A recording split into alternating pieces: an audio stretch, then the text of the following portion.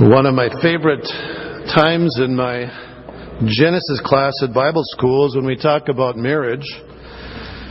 And the students, I think, too, like to talk about marriage. Maybe some of them attending Bible school with their radar up, wondering, is God going to provide a mate at the Association of Free Lutheran Bridal School or Bible School? And when we study Genesis chapter 2, verses 18 to 25, just to illustrate what marriage is about, we have a little wedding during our class time. I think Corey Berge might have been the preacher in his day. Luke Westlake, I think, was the groom and actually married his cousin Nikki. She was a little concerned about that. She said, our kids are going to have 11 toes. Still remember that day. Caitlin Goodham, I was the father, and I would walk the bride down, and she, as we were walking down, she said, I am not going to let you be in my wedding, she said. Well, we look at that text today from Genesis chapter 2, verses 18 through 25, where we see God's blueprint for marriage. Genesis 2, beginning at verse 18. Then the Lord said, it is not good for the man to be alone. I will make a helper suitable for him. Out of the ground the Lord God formed every beast of the field and every bird of the sky, and brought them to the man to see what he would call them. And whatever the man called a living creature, that was its name. The man gave names to all the cattle, and to the birds of the sky, and to every beast of the field. But for Adam there was not found a helper suitable for him. So the Lord God caused a deep sleep to fall upon the man, and he slept, and he took one of his ribs and closed up the flesh at that place. The Lord God fashioned into a woman the rib which he had taken from the man, and brought her to the man. The man said, this is now bone of my bones and flesh of my flesh. She shall be called woman, because she was taken out of man. For this reason, a man shall leave his father and his mother, and be joined to his wife, and they shall become one flesh. And the man and his wife were both naked and were not ashamed. Let's pray. Father, we are thankful today for the gift that you have provided to us in marriage. Lord, we know that marriage was your plan, it was your idea, and we need to stand today upon the truth of your word as to what a marriage is all about.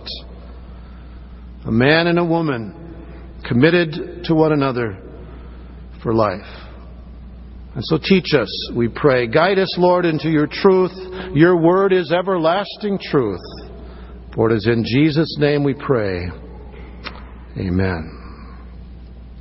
If you read the creation account, you will notice that God says 6 times in Genesis chapter 1 that it was good. And then he ends the chapter in verse 31 by saying that it was very good.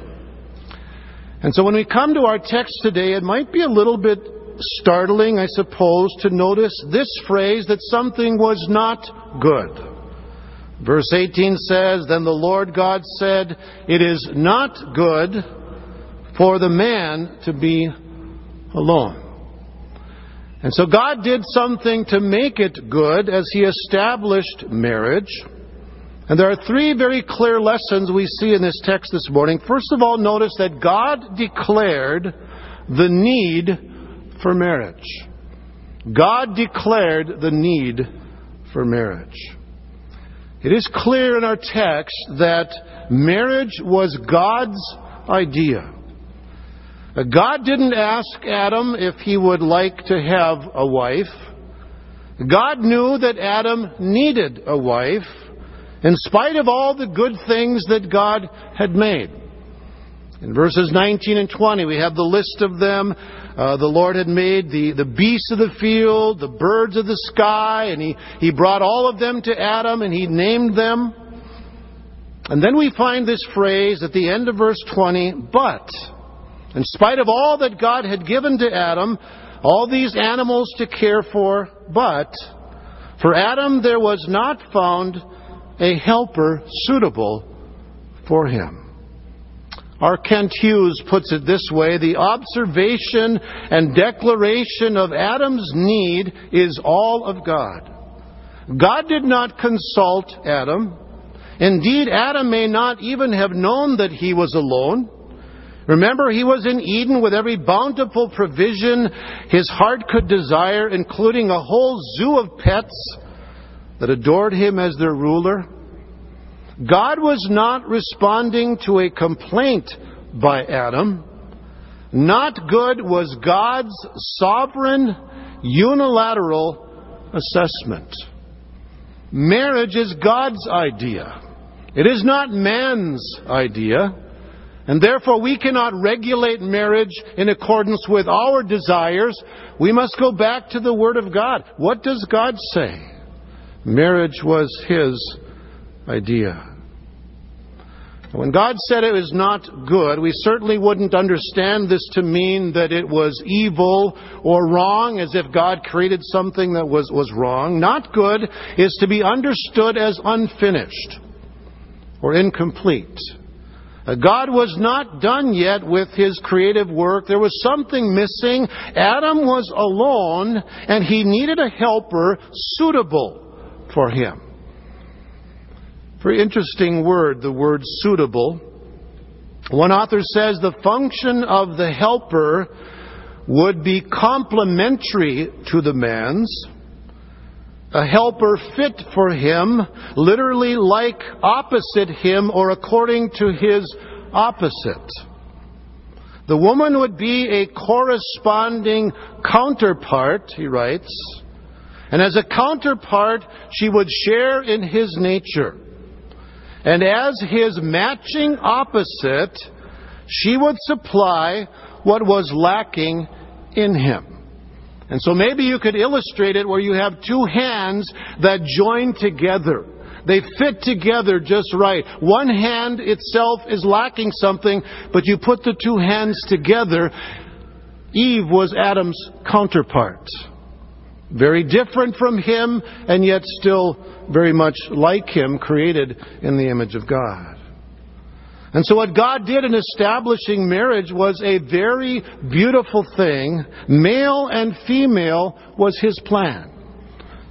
I like what Dr. Ed Wheat writes in his book, Marriage for Lovers Only. He said, in a loving, amazing, creative act, the Almighty God conceived the wonderful mysteries, and maybe we'd highlight that, right, of male and female, masculinity and femininity, to bring joy into our lives. Think how colorless, how one-dimensional a world would be in which there was only your gender. Who would want to live in an all-male world or an all-female world? Or for that matter, in a unisex world where all signs of gender were ignored or suppressed? Then he says, the person who refuses to see and rejoice in the fundamental differences between male and female will never taste the divine goodness God planned for marriage. The divine goodness that God planned for marriage. And you know what happened in our country this week, don't you? Where our Supreme Court has said now in all 50 states that gay marriage is legal. That is a perversion of what God ordained. God ordained that one man be married to one woman for life, and that is the beauty of marriage. And we need to stand on God's Word regardless of the cost, regardless of how we might be ridiculed in this culture today. Maybe it might cost us financially someday. Maybe it might cost us in other ways. But God's Word is very clear. One man to one woman for life. God declared the need for marriage. Notice, secondly, God provided the solution in marriage. God created Adam from the dust of the ground, but when God created Eve, He fashioned her from a rib of Adam. Verse 21 says, "So the Lord God caused a deep sleep to fall upon the man, and he slept. And then he took one of his ribs and closed up the flesh of that place. The Lord God fashioned into a woman the rib which he had taken from the man, and then God brought her to the man." And so to this man, Adam, who was alone, God provided a helper.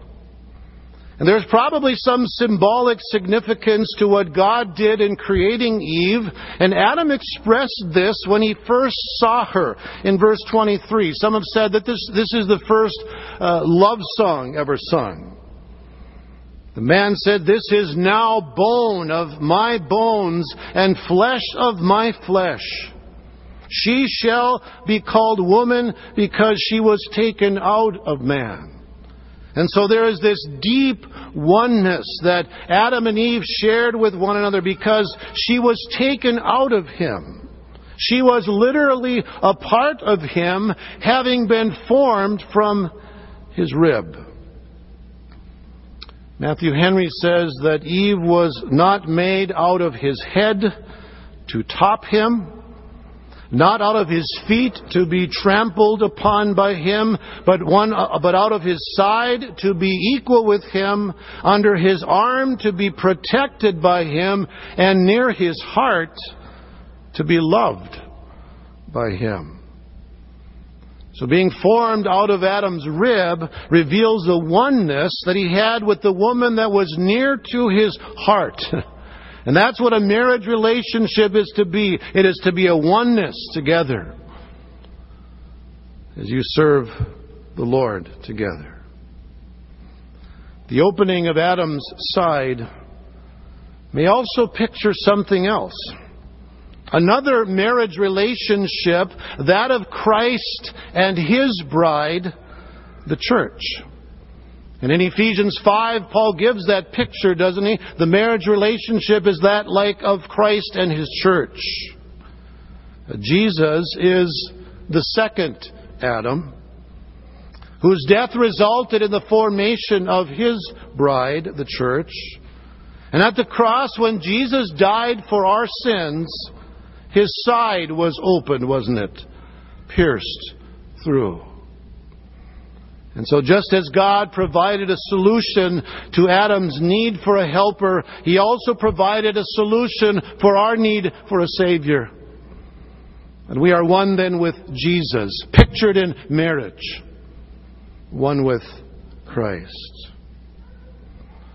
And I find it beautiful at the end of verse 22 that after God had formed Eve from a rib of Adam, it says that then He brought her to the man. He presented this beautiful creation of His to Adam as if to say, "This is my gift to you. This is your bride. This is the one that I have made just for you." And He brought her to the man. And I believe God is still doing that today. Do you not believe that? Those of you who are married, you believe God brought you together, that God was involved in that process of leading you to that one, that He would bring you together in marriage. And young people who are not married, I would encourage you to pray. God, lead me to the one that you have made for me. Bring that one into my life. God's gracious gift, and we need to receive men, our wives, as a gracious gift from Him. Just as Adam received Eve as a gracious gift to him and sang that love song, "This is now bone of my bones and flesh of my flesh. She shall be called woman because she was taken out of man." And so God declared the need for marriage. God provided the solution in marriage. And then thirdly, God revealed the plan for marriage.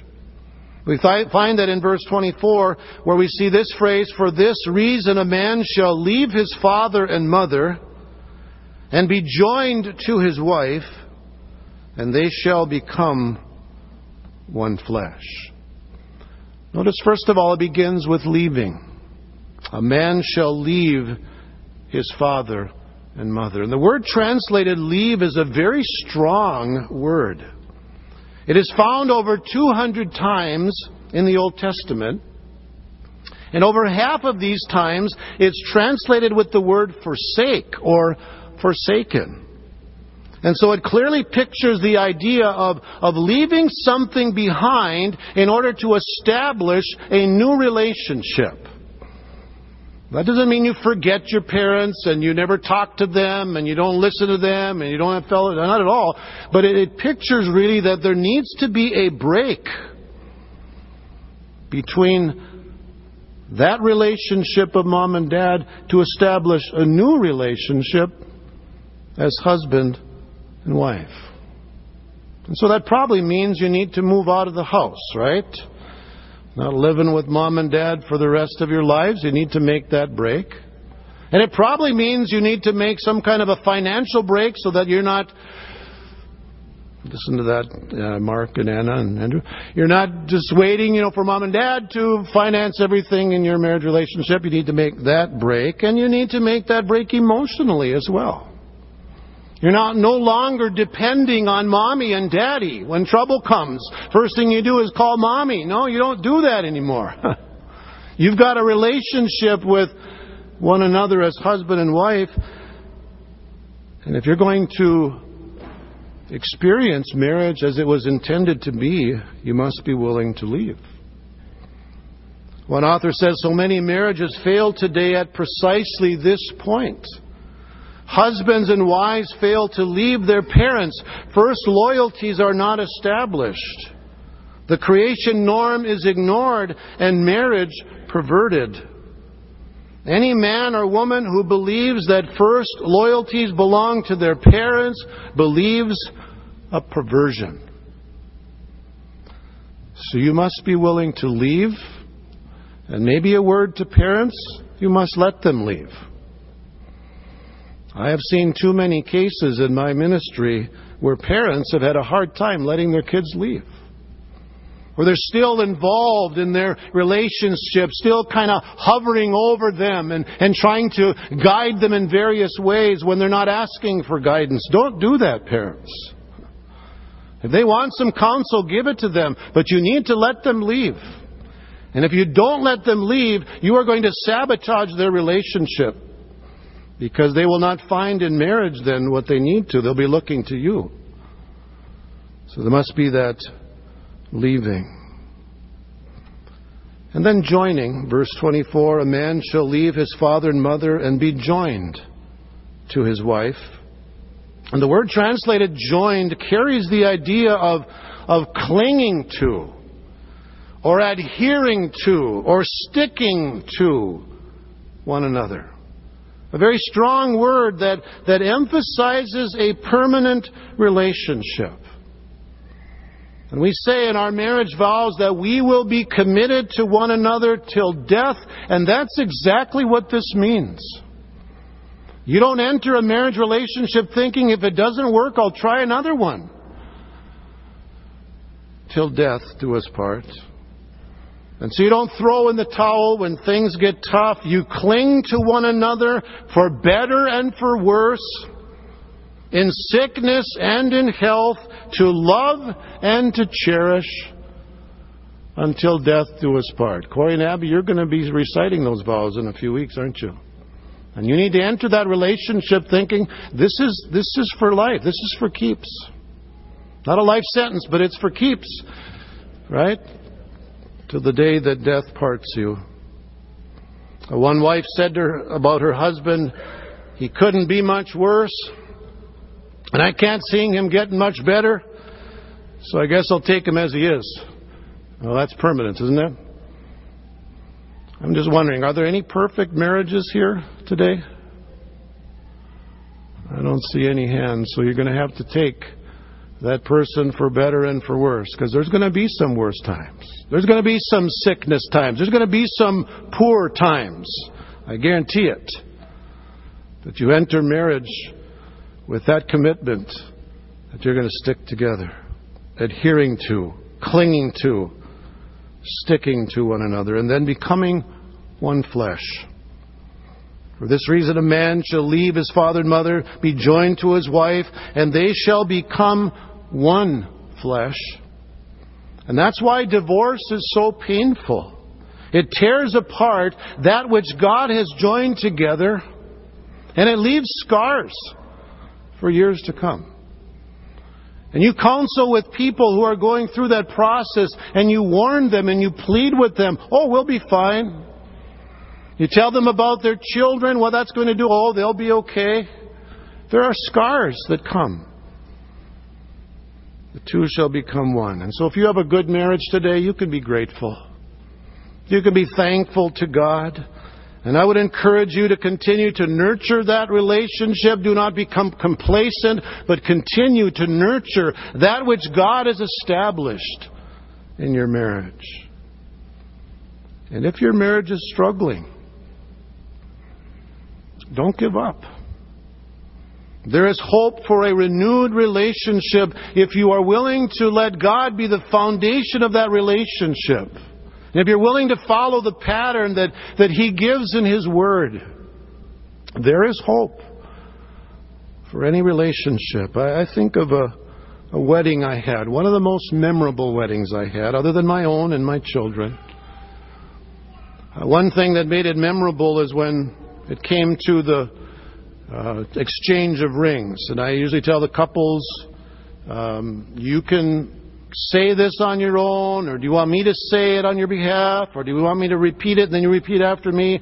And almost all the couples say, oh, you just say it. I'll be so nervous. You just say it. You say it. Okay? I said, well, we'll do that. So we get to that point of the sermon, and I give the ring of the bride to the groom, and I start saying, receive this ring as a pledge and as a token of wedded love and faithfulness. And I get done saying that, and the groom starts repeating that, but he got it a little bit messed up. Instead of saying, receive this ring as a pledge, he said, receive this ring as a wedge. And then he stopped. And you know how when you're not supposed to laugh, and you feel like laughing, it's really, really hard, and that's what I was going through, and I was just saying, Lord, help me not to. I should have just laughed and got it out. So the whole rest of the wedding, I was absolutely fighting laughter. I said, Lord, thank you for us. So that was memorable. But you know what made it more memorable? That wedding was a remarriage of a couple that had divorced, and they got back together. I sat with them for many weeks, pleading with them. You can work it. They both claimed to be believers too. I said, Jesus can renew your relationship. He can restore your marriage. If you're willing to let Him work in that relationship, Jesus can restore your relationship with the husband. He didn't want it. And he just kind of, out of courtesy, went through these sessions, and said that he tried, and then off he was. But about 3 years later, God did a marvelous work in their lives. And that was a wonderful wedding. To be able to see that relationship renewed, that relationship restored. To see what that meant to their children. That God had healed that relationship. What a joy that wedding was. And if you met this couple today, you would never know that happened. If you knew them today and they were to tell you of their history, you would probably be shocked, because God did a great work to restore their relationship. There's the pattern right there. And if we're willing to follow God's pattern, we're willing to build our homes, our marriages on Jesus Christ, the solid rock, and follow the principles of God's Word. I can't tell you you're going to have a perfect marriage, because I don't think there is any perfect marriage here on this earth. But you can taste a little bit of heaven on earth when husband and wife love Jesus. When husband and wife love each other and are seeking together to draw closer to the Lord. That's a little bit of heaven on earth. Let's pray. Lord Jesus, your word is so clear. One man and one woman for life. Oh God, enable us to follow that pattern. I think of the young couples that have just recently been married and those who are planning to be married. Would you draw them, Lord, together with your love that cannot be broken? May they cling to one another, adhere to one another. Have that commitment, Lord, that nothing will separate them by your grace and your power. And Father, in a culture today that has rapidly abandoned the truth of your word, oh God, would you bring us back to you? Would you revive our land? Would you cause a great movement of your Spirit that would bring people, first of all, into a living relationship with you, and then committed to follow the truth of your word. And Father, for those who have faced hardship in their marriage, oh God, give them hope today. Give them courage to believe that you are able to renew and to restore and to bless in a special way. For we pray in Jesus' name and for his sake. Amen.